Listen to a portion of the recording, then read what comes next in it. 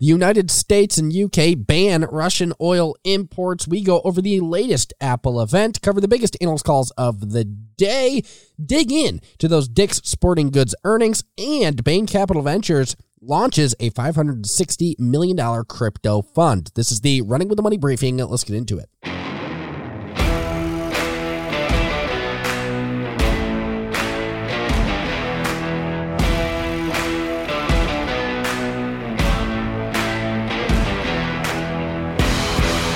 What is up, and welcome to another episode of the Running with the Money briefing powered by Pounding the Table. Either way, we have to get right into what in the world is going on within the market today. It is a very volatile day throughout the markets. The Dow Jones is currently down 24, NASDAQ up 40, and the S&P 500 down 6. But at one point, the Dow Jones was up just about 500 points on the day, and this morning it was significantly to the downside. So a crap ton of volatility throughout the market today. Some very big and quick moves, and it's definitely a market that you want to be nimble in, that's for sure. But getting into the headlines of the day, by far the biggest headline coming out of the White House, U.S. government, and of course also the UK. So what in the world is going on? President Joe Biden, according to Bloomberg, other sources, and the White House itself, said that the United States will be banning imports of Russian fossil fuels, including oil. So today,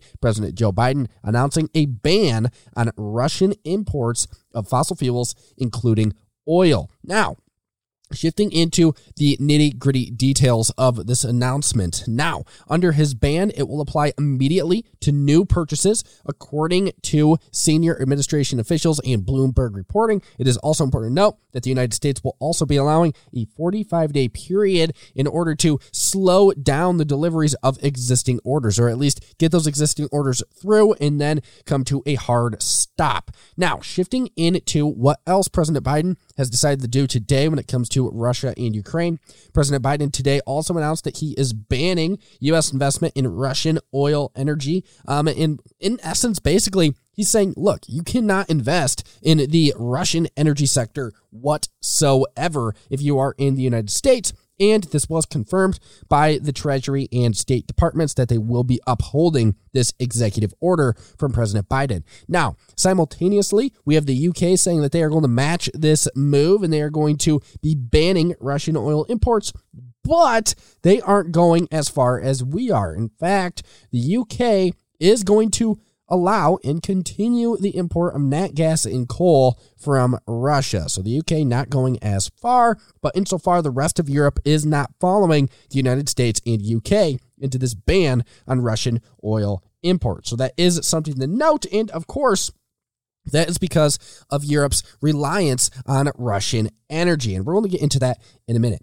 Now, this is exactly what President Biden said on quote today in a statement. The United States is targeting the main artery of the Russian economy. We will not be part of subsidizing Putin's war. So he's taking a pretty hard line there and now banning Russian oil imports in the United States and investment in the Russian energy sector. Now, shifting into some data when it comes to Russian oil imports, over the previous years, this year and last year, you take a look, and actually, according to Bloomberg, Russian oil made up only about 3% of all the crude shipments that arrived in the United States last year, 2021. But if you take a look at this year, and you include other petroleum products, such as the unfinished fuel oil that can be used to produce diesel and gasoline, two very important components of U.S. energy, Russia actually accounted for, according to Bloomberg reports, 8% of 2021 oil imports. Now you take a look at 2022, and according to intelligence firm Kepler, that number has actually dropped to the slowest annual pace we have seen since 2017. And once again, this is all according to a Bloomberg reported article and the White House. So some very big data, some very big moves coming out when it comes to Russian oil imports. And of course, you saw Oil moving to the upside today on this announcement out of the United States and UK.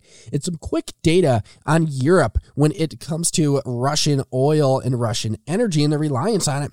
So Europe, in a comparison, actually imports roughly 4 million barrels per day of Russian crude oil and other refined products. That's according to Eurostat data, which is massive. And Russia was the source of 27% of Europe's crude oil imports in 2019, according to the European Commission and Bloomberg reporting. So some very big time, very much just an insane amount of reliance on Russian energy and Russian oil when it comes to Europe, but the United States making the big move that many were not anticipating. Many were saying that this was not going to happen because the administration simply did not want to create even more price fluctuations to the upside in oil and within the energy market. But the Biden administration making this move. So it's definitely something to pay attention to, and it's definitely something to continually monitor as the Ukraine and Russia conflict is wreaking havoc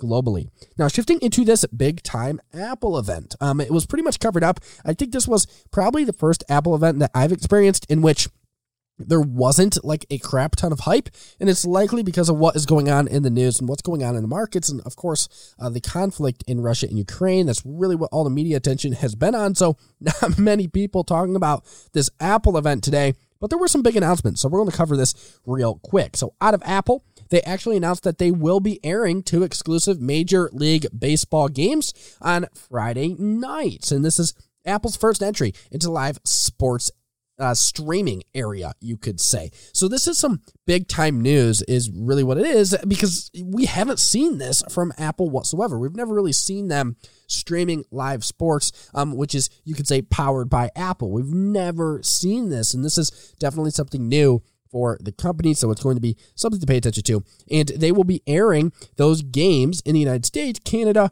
Australia, Brazil, Japan, Mexico, South Korea, the United Kingdom, and Puerto Rico. So actually quite a bit of countries involved in this stream. And it is also important to note that you do not need an Apple TV Plus subscription, and it will be free through local broadcasters and Apple TV. So some very interesting announcements coming out of Apple. They also announced some updates to the iPhone, adding 2 new colors to the iPhone 13. They also introduced a budget iPhone SE, which is very similar to the version we saw in 2020, except it has that A15 processor and it is 5G capable. It will be retailing for roughly $429 and will hit the shelves on March 18th. They also announced a new iPad Air with that new M1 processor that you see in the more pricey iPads, and that will be in its mid-range iPads in the iPad Air. That will be costing $599, but you can add, of course, additional storage in the many Apple upgrade ways, but that will also be hitting shelves on March 18th. And then their final major announcement was a new Mac Studio. It's that Mac with no screen. It's just a box, pretty much. It's a little box. It's a little PC. And that will be pricing at $1,999 or $3,999, depending on the version you get. And they also announced a 27-inch 5K resolution monitor for $1,599. So some big stuff coming out of Apple today, some big announcements. And the biggest headline coming out of this event was the MLB streaming deal and, of course, that budget 5G iPhone. Now, shifting away from the Apple event, we have to get into the biggest analyst calls of the day. The first of which is out of Barclays, reiterating Rivian as equal weight. Now, what in the world did the firm have to say about Rivian? They go on to say, quote, "The optimist in us is hopeful for a relief rally once expectations are properly reset. But the pessimist in us tells us there's more pain to come as consensus falls closer to our revised sales and margin forecast." So pretty much Barclays is saying, look, guys, once things reset, we are confident in this name, but throughout the sell-off, we are likely going to see some pretty brutal price action. Now, shifting into Jefferies upgrading Caterpillar to buy from hold, the firm went on to say, quote, "Recent turmoil in Eastern Europe fundamentally reshapes global commodity markets, driving structurally higher pricing, and after years of underinvestment, capacity additions and supply diversification will be necessary in both mining and oil and gas sectors though new projects will take time. So in essence, what Jefferies is saying here on Caterpillar in this upgrade to buy from hold is, look, guys, due to this conflict in Eastern Europe, there's going to be a lot of changes when it comes to the commodity sectors and when it comes to the oil and gas sector. And therefore, we believe that Caterpillar is going to see a lot of new business, and therefore, we are a buyer of them, is in essence what the firm is saying. Now, shifting into JP Morgan, reiterating General Electric as neutral. The firm went on to say, quote, GE, or General Electric, screens a bit below average when it comes to exposure to the current geopolitical situation, which about average revenue exposure to Europe broadly, but a high-profile JVs in Russia, and the hit to travel is probably a bit more exposed from a revenue prospect here. So, JP Morgan pretty much saying, look, when you look at exposure to Europe, when it comes to General Electric, they have some exposure, but not a ton, but still enough to obviously change some revenue numbers, and therefore we are reiterating it as neutral, is in essence what JP Morgan is saying there. We also had Bank of America downgrading Occidental Petroleum to neutral from buy. That's a name that has been running big time on the huge price increases in oil. Bank of America went on to say, quote, so all other things equal 2/3 of our PO increase and for Occidental is a function of the outsized spike in oil prices, which is clearly a function of an ongoing oil shock of uncertain duration. So in essence, what you were seeing here out of Bank of America is they're pretty much saying, look, guys, this name has run big time. We did call it right, but now we want to downgrade it to neutral, because you have seen oil rise so quickly and so fast and so high, and you have seen Occidental follow that, obviously, because it is one of those oil-related names that it's gotten a bit elevated here. It's gotten a bit stretched, and therefore we are downgrading this to neutral from buy. Now, we also had a call out of Loop reiterating Amazon as a buy. The firm went on to say, quote, our framework illustrates a meaningful drop in unit economics during the pandemic as Amazon's fulfillment and transportation networks are absorbing wage increases, workforce inefficiencies under COVID protocol, labor shortages, and other supply chain issues. While these factors are normalizing, we expect the ramp in one-day shipping will continue to pressure unit economics. So in essence, what Loop is saying here is, look, guys, Amazon, it's a rock-solid company. They are a massive company. They cover that fulfillment and transportation network, and they cover everything. But they are going to see some issues when it comes to, for instance, labor shortages and workforce inefficiencies. And those issues, they're going to take time to normalize, but they'll eventually normalize. So, Loop liking what they see at Amazon, still saying there's some issues and there's going to be some issues, but overall the company is great and they are reiterating it as a buy. And then finally, we had Atlantic Equities reiterating Coinbase as overweight, a crypto favorite. The firm went on to say, quote, while Coinbase Global significantly exceeded our expectations in 2021, weaker crypto prices and volumes suggest a slower start to 2022.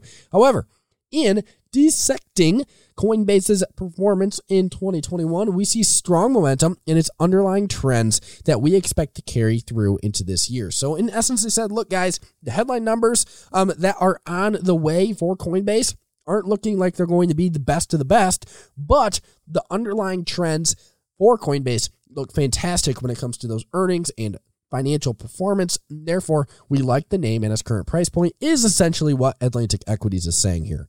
Now, shifting into the earnings report out of Dick's Sporting Goods. They actually beat expectations, so we better cover it because it is one of those retail names. And obviously, retail is very interesting in this world where e-commerce has taken over. So let's get into these numbers. They delivered an earnings per share of $3.64 for the quarter, beating the expectation of $3.43. Dick's also reported a net income for the quarter of $346.1 million, and that's compared with the same time last year quarterly net income level of $219.6 million, so an improvement there. On the revenue front, they delivered $3.35 billion in revenue, which is greater than the $3.31 billion expectation, and up 7.3% year over year from the same time last year level of $3.13 billion. So an improvement both in earnings per share, net income, and revenue.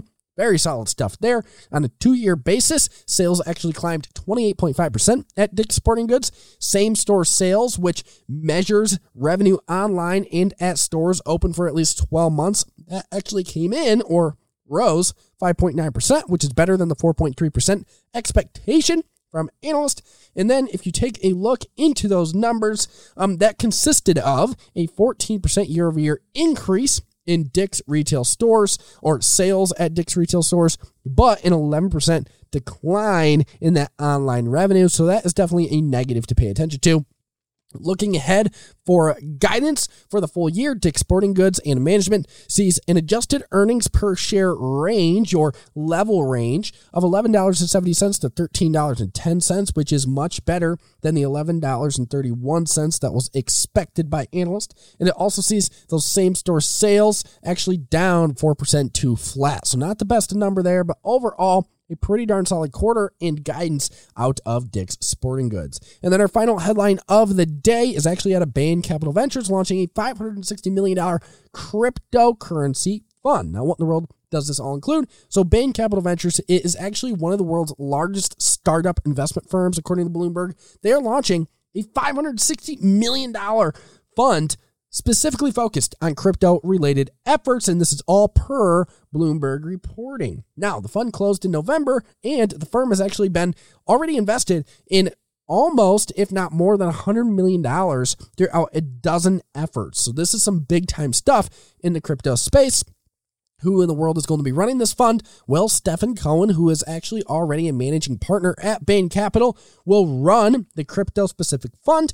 It is called the BCV Fund 1, and it is their first fund focused solely on the cryptocurrency market. They have been investing into the cryptocurrency space actually for the last 7 years, but now they're putting even more money into this space. They are well known within the cryptocurrency space because Bain Capital did invest quite a bit into big names in the crypto space, such as BlockFi or the centralized finance lender Compound, or even Digital Currency Group. So they have definitely been investing in this space for years. We did get commentary out of Mr. Cohen himself, Stephen Cohen, who's going to be running this fund. Once again, he went on to say, quote, "We become quite high conviction. We are at the beginning of a multi-decade technology shift. We really needed a dedicated team and a dedicated fund structure. That's really what led to the addition of Bain Capital Crypto."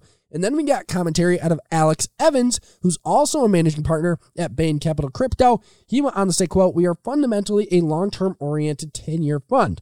We are taking a very long view. We are unfazed and in some ways uninterested in short-term market gyrations. We embrace the uncertainty of this market. We are long-term believers. When the certainty is there, it might be too late for this market." So, some big stuff, some big investments within the cryptocurrency space coming out of Bain Capital Ventures. Once again, another example of even more adoption and even more institutional money going into the cryptocurrency industry and, broadly speaking, the Web3 world. But either way, shifting away from the biggest headlines of the day, that is the show. And I want to thank you all for listening once again. We're very happy to be back to the Daily Briefing. But until we are back with tomorrow's episode, I ask you this. Please go give my boys over at Pounding the Table a listen. Go check them out. They are producing some of the best financial content around. They had some big-time star guests on throughout the past few episodes. So go check them out on Spotify or anywhere you listen to podcasts, including Apple Podcast at Pounding the Table. Also, please give me and my team a follow at Running with the Money on Instagram and Facebook, or follow me on Twitter at Luke Donay. At me, comment on my post. What do you want to see in the show? What do you want us to cover in the show day to day? And what guest would you like to see on the show itself? Until then, easily profit, trade on, and I will see you tomorrow.